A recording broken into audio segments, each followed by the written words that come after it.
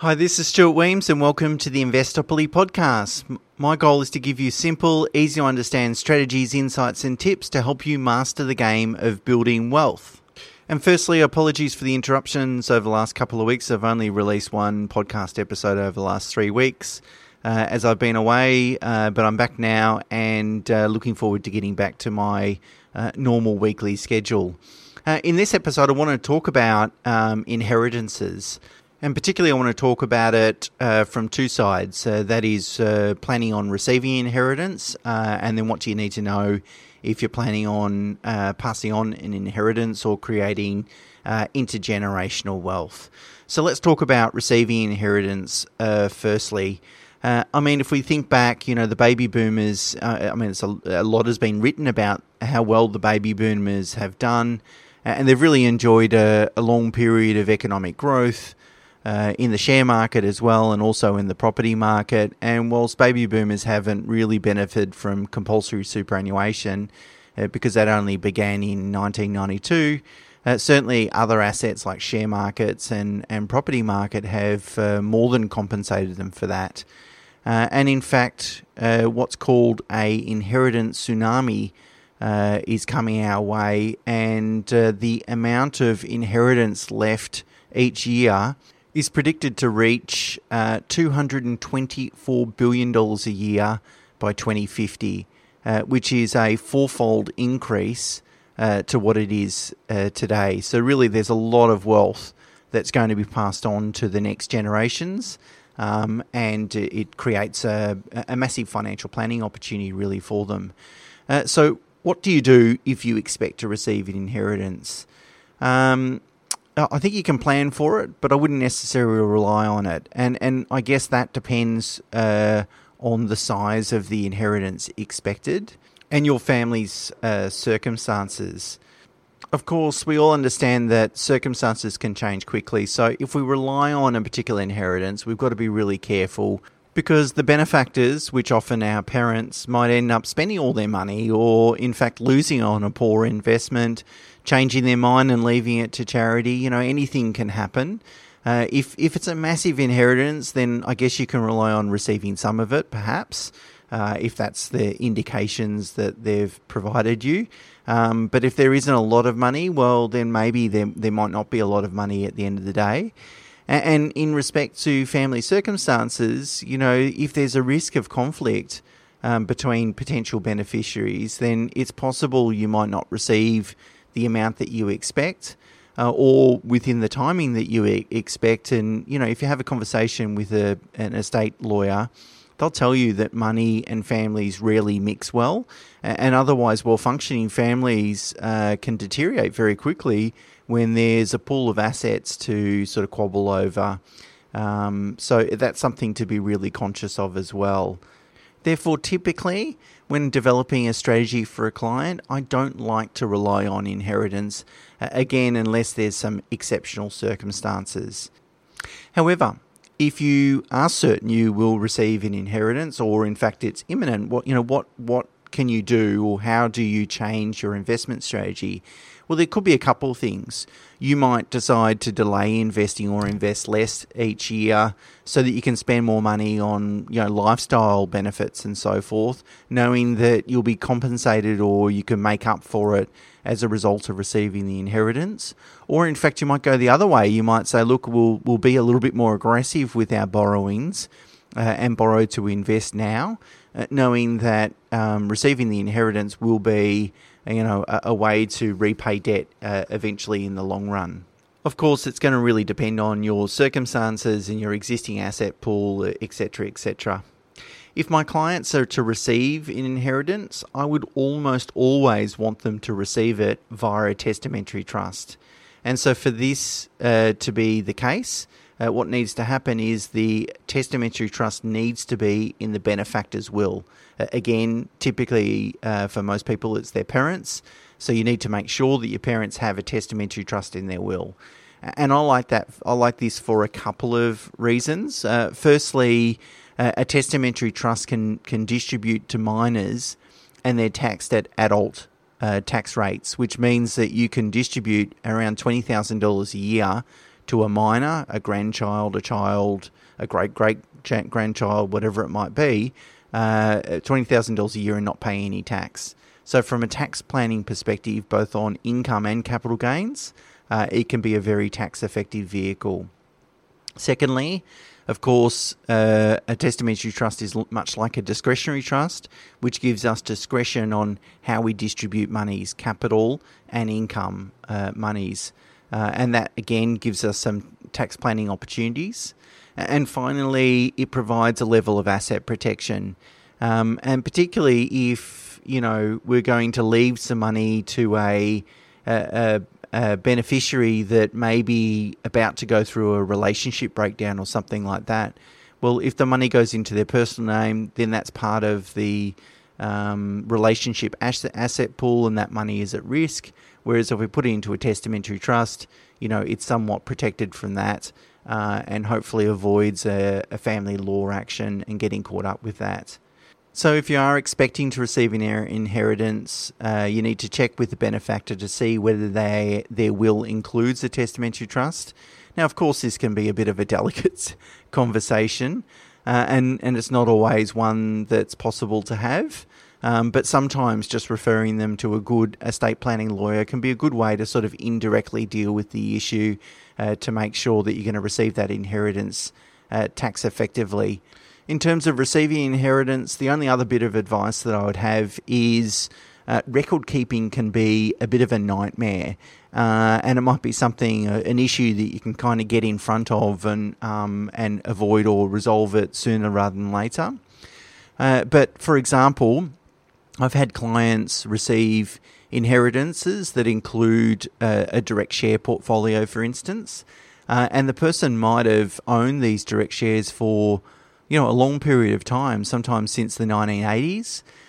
It'll include the usual names like CBA and BHP and Telstra, and the person, the benefactor, might have purchased those stocks when they first listed on the ASX, so they've held them for a lot of time. They've probably done dividend reinvestment. And the big problem is record keeping and working out what the tax cost base of those shares are, because you inherit also the cost base of those assets. And so then to work out whether we keep or sell them, or keep some and sell some, we need to think about, what are the tax consequences of doing that. And in some situations, clients have had to rifle through, handwritten notes, paper records, etc., etc. So if you have an older family member, making sure that they've got a good process of managing their own wealth, and particularly looking after these sorts of things, is not only going to help them, keep their financial situation in good order, but ultimately when it transfers to you, it's going to be a far less painful process. So again, sometimes there's not much you can do about these things, but just something really to keep in mind. Okay, let's talk about the second part now, is that is, if you plan to leave an inheritance to your desired beneficiaries, again, could be children or family members, whoever that might be. Often, when clients approach me, they say, look, Stuart, I want to develop a plan because obviously we want to have a comfortable retirement, but also I want to help my kids down the track. And quite often, it's about getting into the property market. And what I try and counsel clients to do is say, look after yourself first for a couple of different reasons. The first one is that if you do everything possible aimed at building your own asset base now, then you'll be in a situation and a position where hopefully you've got surplus assets, surplus to your needs, and therefore you'll be in a really good position to help children if and when they need that help. And the second reason is it is difficult to really forecast, what sort of help a child might need or a beneficiary might need, and when. And then planning around that makes it a little bit challenging as well. So really just focus on yourself. Take all reasonable steps to maximise your own personal wealth, and that will put you in a really strong position to help whichever beneficiaries you want to help down the track. One observation is that, the average age of receipt of inheritance is 52. But if we think about it, by 52, most people are already well established from a financial perspective.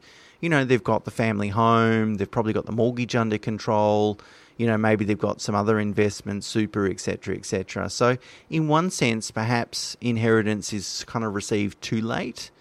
That being said, however, I've always thought buying your first home is a bit of a rite of passage. It teaches people some really valuable lessons like the value of saving, delayed gratification, good cash flow management, power of compounding growth, and so forth. And so sometimes, dealing with that struggle to buy the first home is an incredibly valuable life lesson that sets people in really good stead in the future. So if you agree with that sentiment, then I think helping kids to some level is good, but helping them too much might rob them of the opportunity to enjoy those life lessons. So I guess what I'm saying is that there is some benefit of making early inheritances, early gifts, while you're still around. Don't leave it until it gets dealt with through your estate, through your will. And helping beneficiaries even to get into the property market is good, but helping them too much is not so good. If you're going to make gifts, however, make sure that there's an offset clause in your will so that if you make uneven gifts, so if you've got 2 children, for example, and you've made gifts to one child because of their circumstances warrant it, but nothing to the other child, and your desire is to ensure that both children get an equal share of your estate, then you need to have an offset clause in your will that says, if I've already gifted monies, that needs to be taken into account when the asset pool is divided up. And of course, you've got to be careful not to give away too much and compromise your own retirement. I just did some work recently for a client where they wanted to help their 2 children, again, get into the property market, and we wanted to work out, how much is too much. And of course, they didn't want to compromise their own retirement, and that could potentially mean that not only do they compromise their lifestyle and standard of living, but they eventually end up being perhaps a financial burden on their children, which they didn't want to do naturally.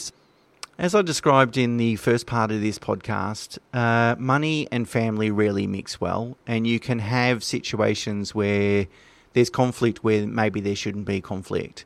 So if you're planning on leaving money to, beneficiaries and future generations and so forth, there's a couple of things that you can do to kind of minimise conflict or the occurrence of conflict.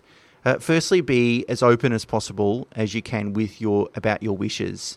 If one party is excluded from your will or they're going to receive less than other parties, be upfront about that, share your reasonings and so forth, so it doesn't come at a surprise, and therefore they're less likely to react in a aggressive manner or a confrontational manner.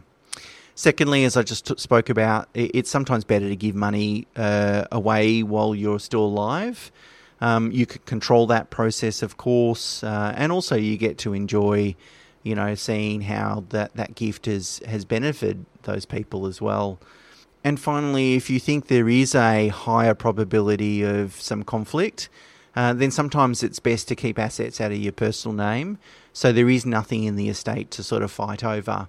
And you can do that by holding assets in family trusts, and therefore you just hand across control of the family trust, but whatever's in the family trust doesn't end up in your estate. If you own property jointly with other parties, if you own property jointly, it means that, and one of those joint owners dies, the ownership of that property automatically passes to the remaining joint owners. So husband and wife own a property, for example, husband passes away, wife automatically owns the remaining portion of that asset, and in fact that ownership percentage doesn't even go anywhere near that person's estate. And then nominating other individuals for superannuation benefits, because superannuation falls outside of your will. So there are ways where you can keep a lot of assets outside of your estate, and therefore, there's less chance of your will being challenged if that's going to be a risk. Of course, if you have, financial complexity, blended families, these sorts of things, of course, it's important to get good financial and legal advice to deal with those matters. So just to sum up, inheritance is it can be a big sort of financial planning issue.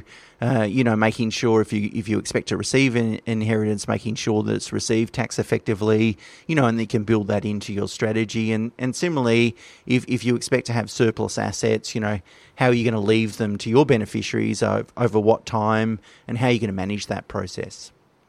Okay, that's it for me for this week. I hope you're enjoying the podcast, and if you are, please do leave a rating. It certainly helps with the rankings.